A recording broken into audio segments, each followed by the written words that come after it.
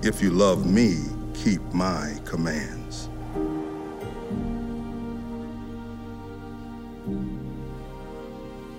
You did not choose me, but I chose you and appointed you so that you might go and bear fruit, fruit that will last.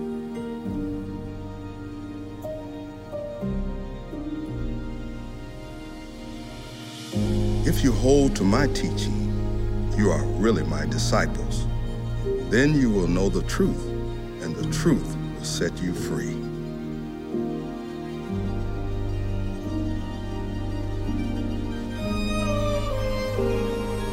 I have come that you might have life and have it to the full.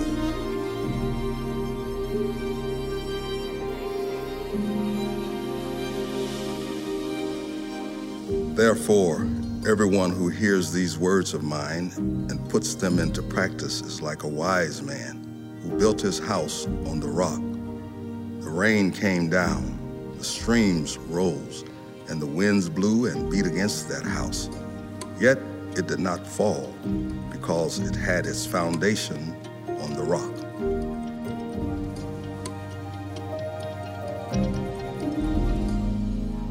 Blessed are those who hear the word of God and obey it.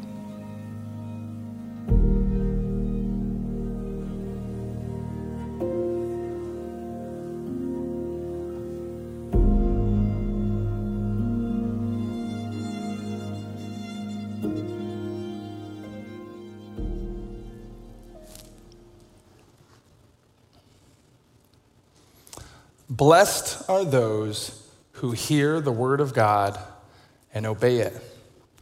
The words of Jesus. You see, the key is putting God's words into practice.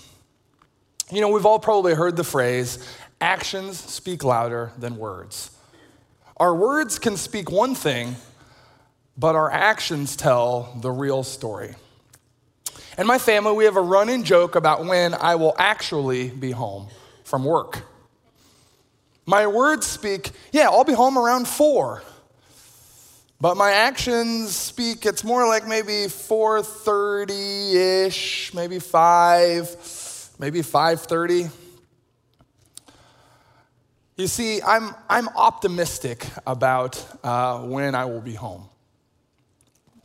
But the truth is, I'm not usually home when my words say that I will be. And you know, the problem is that when I first started, it was just Mary that knew that I was gonna be late. But now that my kids can all tell time and they can use a phone, I get hounded until I actually make it home from work. Well, in the same way, it's one thing to say, I believe in God and I'm living for him. But it's a completely other thing to act it out. That's challenging. Well, we've been in this series looking at the words spoken by Jesus and how we can put them into practice. Remember, as we saw in Matthew chapter 7, that real faith is exhibited by the person who hears the words of Jesus and puts them into practice. So how do we make our faith real? How do we make our faith real by putting it into practice? Well, one powerful way that we do this is by serving. Serving is putting our faith into action as a part of following Jesus. This is why our mission as a church is to develop fully devoted followers of Jesus Christ by growing and serving together. And so today we're going to talk about what does it mean to serve together? What does it mean to serve God, to put our faith in action? Well, we read in Matthew chapter 5, where Jesus is teaching his disciples, he's teaching his followers, this is what it looks like to live out your faith.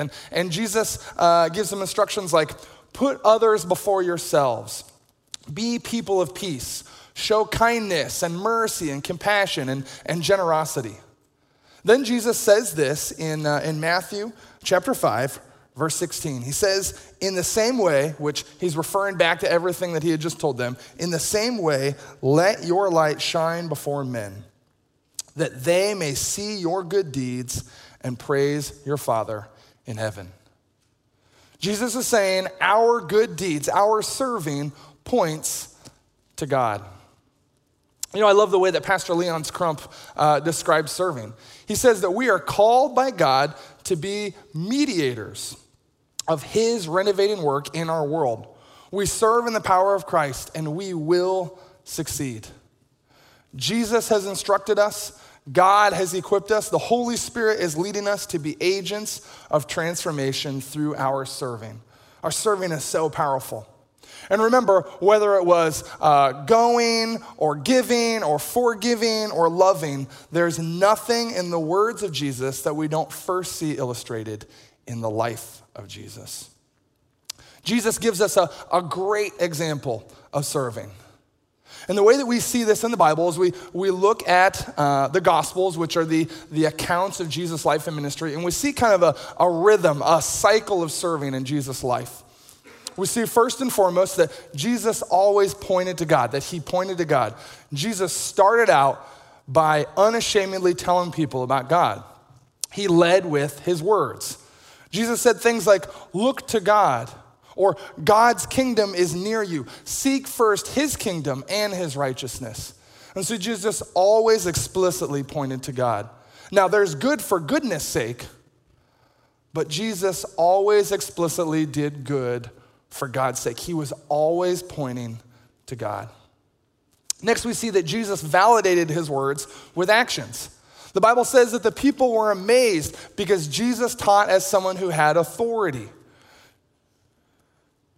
Jesus didn't just say that God was doing something powerful, but his actions showed that God was doing something powerful. You could say that Jesus didn't just talk the talk, but he walked the walk, that his actions, his serving, showed love. And then third, we see that Jesus remained connected to the Father.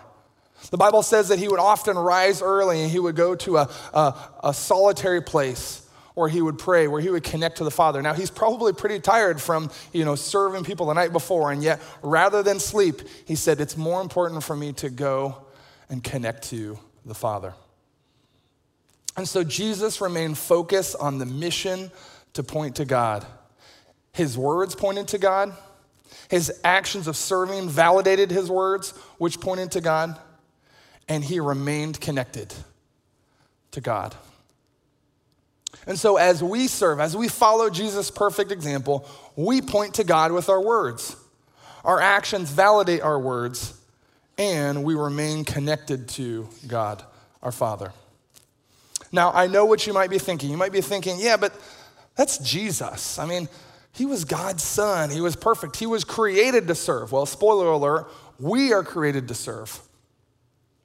But what does it look like for me? What does it look like for a normal, average person, or maybe in my case, below average person, to serve God? How do I let my life point to God? Well, for this, we're going to look at the story of a woman who's only mentioned once in the Bible. She was a regular person just like you and just like me. And her name was Dorcas. Which, by the way, as a side note, as Mary and I, as we were, having our children, we had daughters, we wanted to be able to name our daughters after a faithful follower of Jesus. Someone who glorified God, these faithful women of the Bible. And I need to be honest and say, we never once considered the name Dorcas. So you're welcome, girls. Yeah. In Acts chapter 9, we read about Dorcas. So beginning in verse 36, we read this. It says that in Joppa, there was a disciple named Tabitha, which when translated into Greek is Dorcas. Dorcas was always doing good. She was always helping the poor. Well, about that time, she became sick and died, and her body was washed and placed in an upstairs room. And so we see this faithful servant of God, Dorcas, that, she was always helping the poor, she was always serving, and she gets sick and she dies. And so they did kind of the normal practice for that day. They washed the body and they placed it in the upstairs room of the house. The reason they did that is so that people would be able to come and go. They could see the body. They could comfort one another. It was kind of like an open house funeral. That was the normal practice of the day. And we can read, because of her serving, there was probably a lot of people in and out of the house. A lot of people are coming, they're expressing their condolences, they're sad, they're crying because this faithful servant, Dorcas, has died. Well, it says that Lydda was near Joppa. Excuse me. So when the disciples heard that Peter was in Lydda, they sent 2 men to him and urged him, please come at once. And so they're like, hey, Peter's just in the next town over. Let's invite him to come over. I mean, they'd heard the stories of people being healed, of God doing great things through the apostles. And they thought, man, maybe Peter can do something amazing. But at the least, he can at least come and pay his respects to a woman who has faithfully served the Lord. So it says that Peter went with them to Joppa, and when he arrived, he was taken upstairs to the room. And I want you to catch the scene, catch the setting that Peter walks into. It says that as he went in, all the widows stood around him crying. They were crying and they were showing him the robes and the other clothing that Dorcas had made while she was still with them. And so Peter walks into this room and these women, these widows are just crying. They're distraught. They're sobbing over the fact that their good friend Dorcas has passed. And in order to understand the depth of their sadness, we have to understand the situation of widows in that day. You see, if a woman's husband died, if she didn't have sons or brothers or an uncle or someone, some man to tie her to the land, to support her and advocate for her, then she was in a really, really difficult situation. I mean, these are desperate situations. Widows would starve to death if they didn't have a means of income. And so we see for Dorcas, what does she do? It says that she was always helping the poor. She was always doing good. She made clothes. She made robes for these widows. They're standing there. They're holding up. Look, I remember when she made this for me. And she wasn't just making clothes for people who needed clothes. It's very likely that these clothes that she was making were a source of income, that these widows could go and they could sell the clothing. Maybe even they were helping her make the clothing. Maybe she had started this entire kind of industry, this entire business, and she was funding these widows to keep them alive. And so of course they were sad. Of course they were sad that Dorcas had died. And so they're mourning her death, they're crying, they're saying, we don't know how we can go on without her. She was such a servant. But then we see that Peter goes to work. We read that Peter sent them out of the room. Then he got down on his knees and he prayed. Turning towards the dead woman, he said, Tabitha, Dorcas, get up. She opened her eyes and seeing Peter, she sat up. He took her by the hand and he helped her to her feet. Then he called the believers and the widows and presented her to them alive. And we can only imagine the joy. We can only imagine the celebration that this woman who was so near and dear to these people, to this community, is alive again. In fact, if we read on, we read that the news of her resurrection, the fact that Dorcas is alive again, that it spreads all around the community, it spreads to other places, and it's likely that part of the reason it was such good news is because she had this reputation of serving, of giving to others. Now, what stands out in this story is obviously the fact that God brought Dorcas back to life. I mean, that's a highlight, That's kind of the trump card experience of the day. If you see somebody come back to life, that's probably, the highlight of your day, if not your week or your month or your entire life. So that's really, really cool. But what I don't want us to miss, is this important lesson that's tucked in there. Don't miss the life of service that Dorcas lived. She met real needs. She made clothes for people who didn't have clothes. One of the things that we strive for here as a church is that we want to be the tangible touch of Jesus Christ in the lives of others. We don't just want to say, yeah, God loves you, and I'm out of here.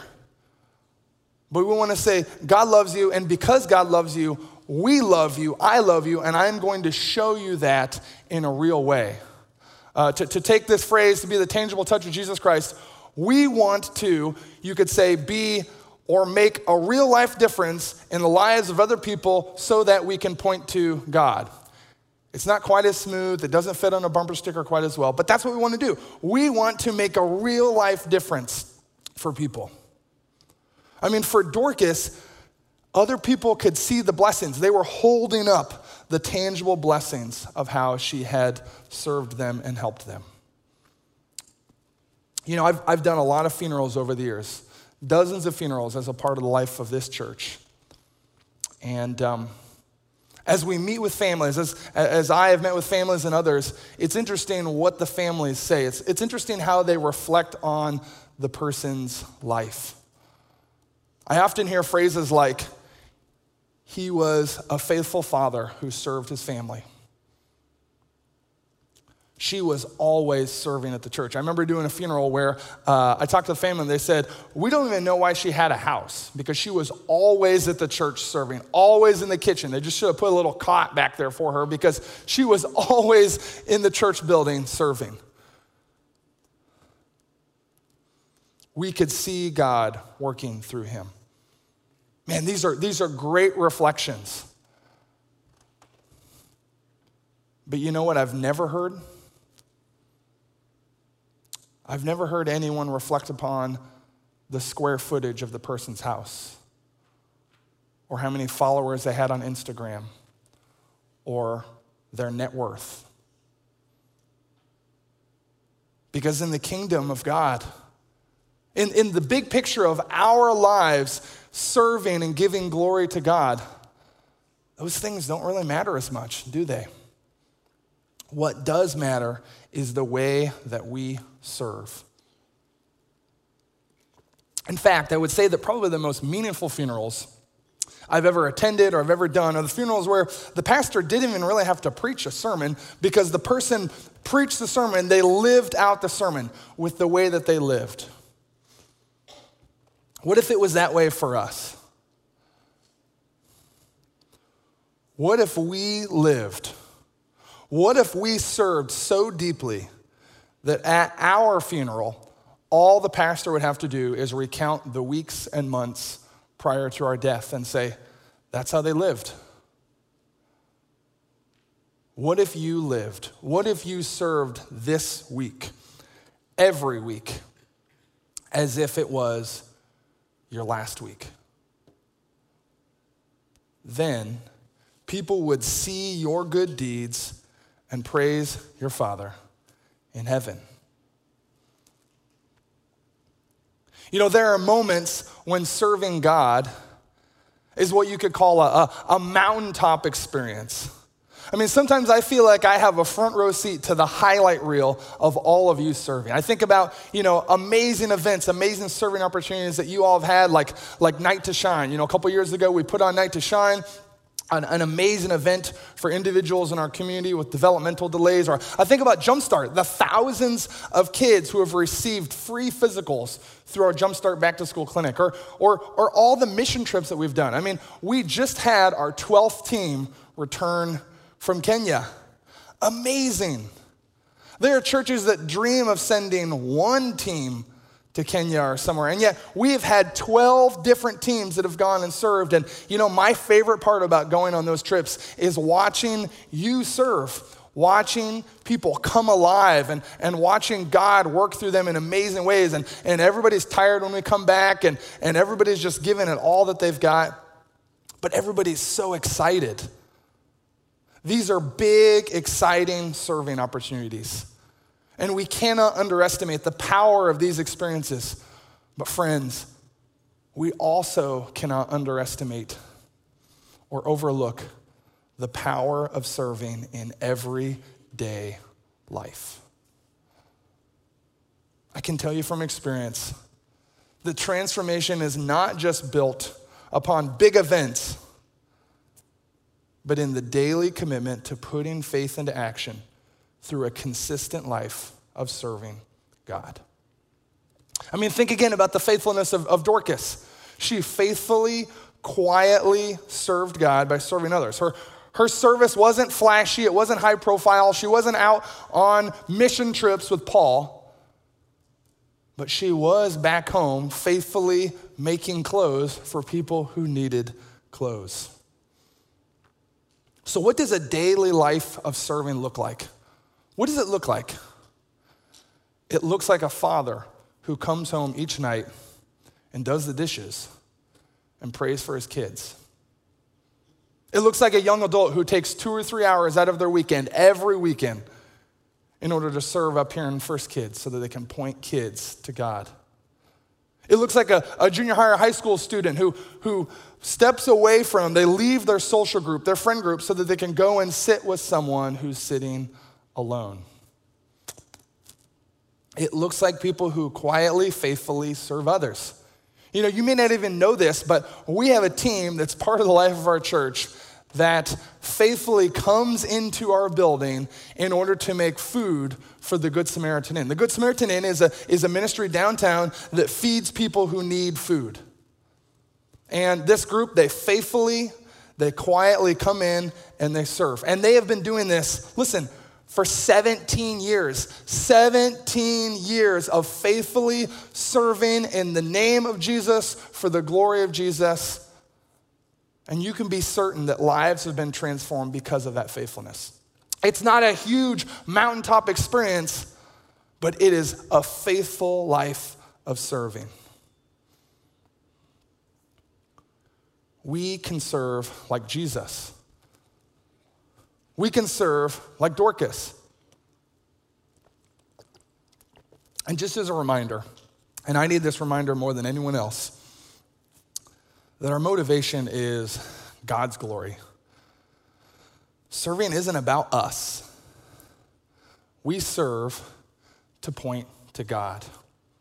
It's not for our own glory. It's not for our own accomplishment. But I know that sometimes our motives get confused. Because sometimes we are tempted to compare. We're tempted to compare and say, there's no way that I could lead worship like that person. There's no way that I could teach like this person or serve in this way. They're so talented. They have so many skills. I couldn't do that. Or even worse than comparing, sometimes if we're honest, we want to compete.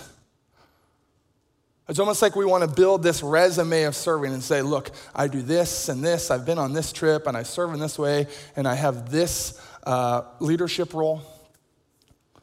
Why do we do this? Why do we do this? The reason we do this is because we're competitive people. I mean, maybe your family, maybe there's a game or an activity that just divides your family. Maybe Monopoly brings out the worst in your family. Or maybe, it starts as just a friendly pickup game of basketball in the driveway, but pretty soon, mom and dad have gone to a level that no one should ever go playing against their kids in the driveway. Why do we do this? Because we're competitive. For our family, it's the game Uno. Yeah, that game that's for ages 4 and up? Once the Uno cards come out, it's a guarantee somebody at some point is going to take those cards and throw them across the table. Somebody's going to cry and run and jump on the couch. And so a year or so ago, we instituted a rule. This is our rule. We don't talk about Uno, no. We don't talk about Uno. Because Uno just brings out the worstness. Thank you. That's the first clap I've gotten. Thank you. And now you know why I don't lead worship. And also, if you have no idea what just happened, find an 8-year-old. They'll tell you, okay? So all that to say, serving should not be that way. It's not a comparison. It's not a competition. Because it's not about us. We serve with the gifts and the opportunities that God has given us, so people will praise our Father in heaven. For some of us, God has given us opportunities to serve in very big and visible ways. And you know what? We praise God for that.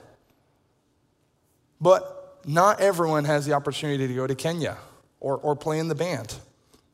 For others, our serving is simple and close to home, such as making a meal for another person, or helping out in the front office, or maybe it's serving with our tech team, or serving down the Mosaic Cafe, or serving with the hospitality team. I mean, for all of us who are here in the West Auditorium, as well as for all of you who are worshiping in the East Auditorium, and even those online, a volunteer, welcomed you.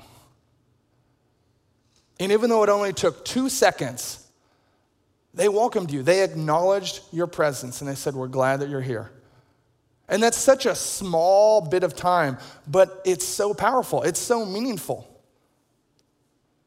No matter how you're gifted or what you can bring to the table, your service is valuable to God because all service points to him. You know, I love the way that the Apostle Paul says it in his first letter to the Corinthians. 1 Corinthians 15:58. He says, always give yourselves fully to the work of the Lord. Put yourself completely into it because you know that your labor, your serving in the Lord is not in vain. Everything that we do for the Lord is important. You know, I think about the person who serves by washing dishes after a funeral dinner. It's not a glamorous position. It's not an overly visible serving opportunity. I mean, the only cool thing is that you get to wear this translucent plastic apron, right, Wes? Yeah. And so that person, they're back there serving. Hardly anyone notices them. And yet, it's important because that person is making it possible for our church to provide comfort and support and connection for someone who has lost a loved one. I mean, that meal is a connection. It is a connection point. It's a connection point to others, but also it's a connection point to God, maybe a reconnection to God. That meal could have an eternal impact.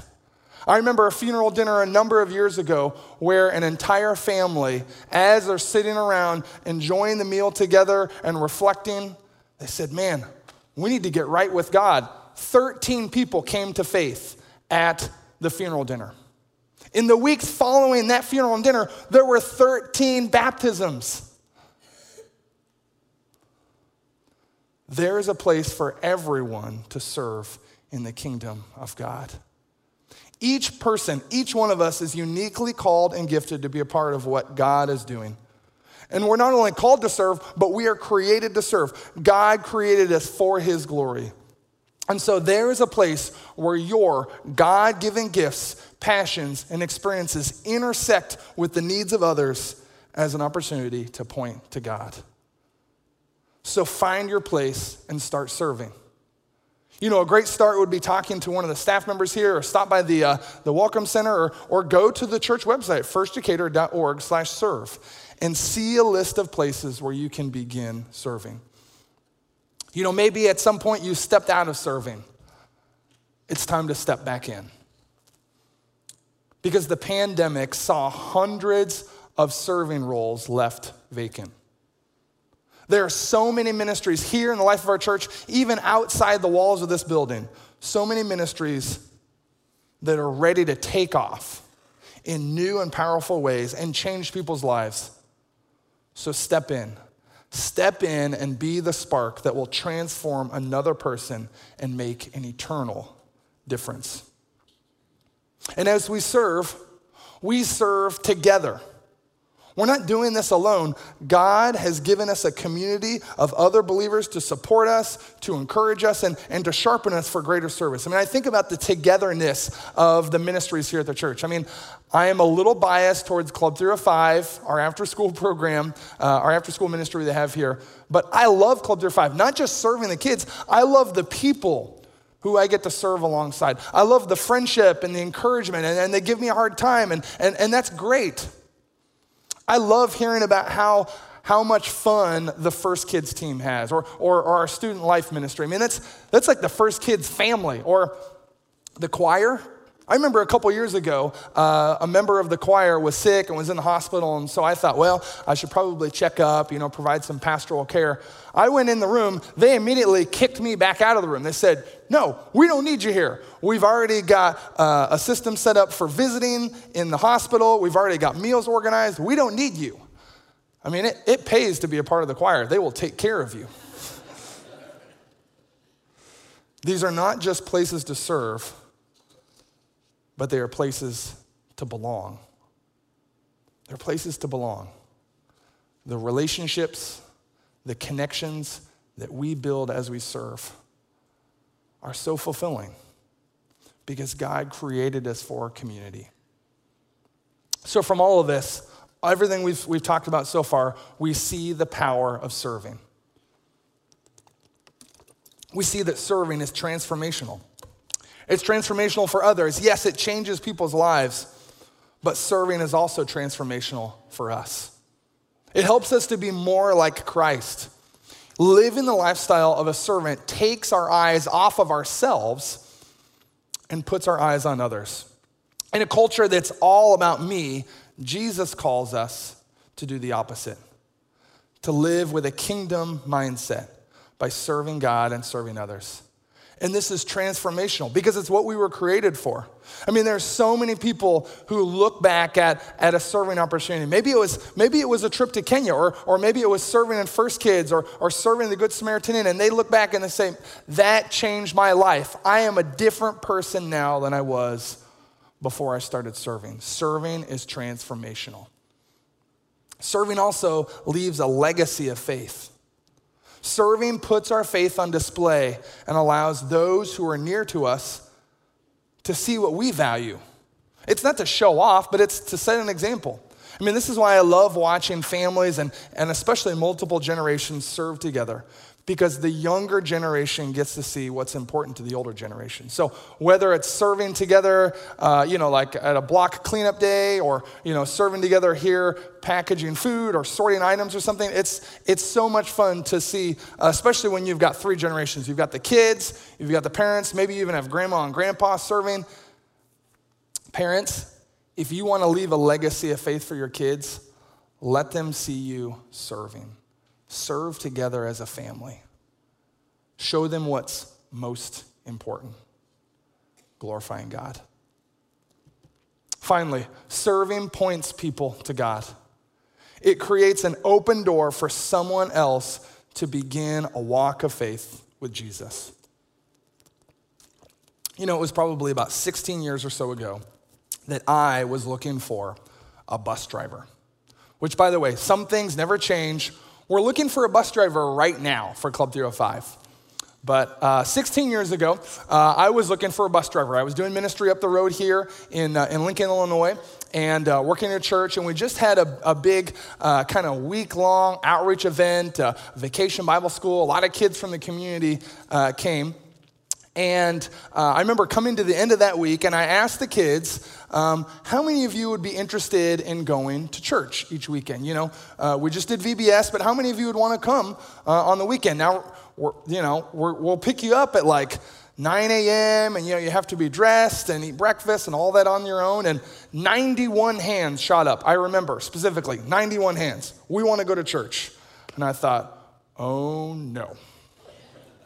So I went back to the family ministry team, our children's ministry staff, and I said, is it okay if we completely blow up children's church each weekend?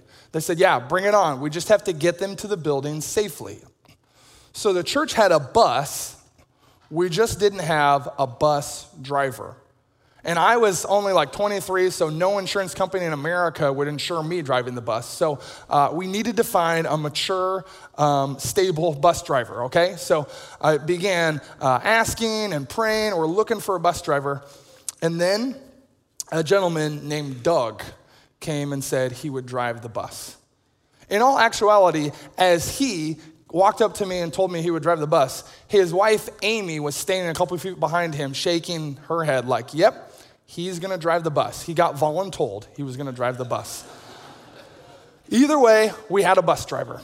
And so Doug faithfully drove that bus each week. And I'm going to be honest and say, there was some weeks where it was challenging, but a lot of weeks were really, really good. The ministry was really good. And the bottom line was dozens of kids were getting a ride to church each week. Those kids got connected to the church. Well, about 12 years or so ago, Mary and I moved here. We finished our ministry in Lincoln, and we moved down here to Decatur. And we had lost touch with all of those little kids who'd ridden the bus. Well, one of those little kids was a little girl. I remember when she was in like first or second grade, named Paige. Last October, Paige walked through the front door of our house. And I was like, what? First of all, you're not in second grade anymore. But secondly, what are you doing here? You see, Paige continued to ride that bus. The people of that church, they loved her. They cared for her. She grew in her faith. And she committed her life to ministry. Now, Paige is serving God by serving kids in crisis.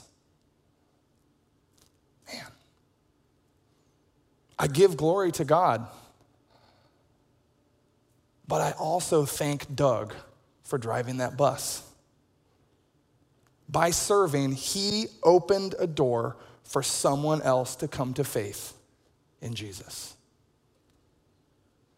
How will God use your serving to open a door? How will God use you to help someone else come to faith in Jesus? Actions speak louder than words. How will my actions of serving, how will our good deeds validate our faith and point people to God? Because Jesus said, let your light shine. Get out there and serve so that others may see your good deeds and praise your Father in heaven.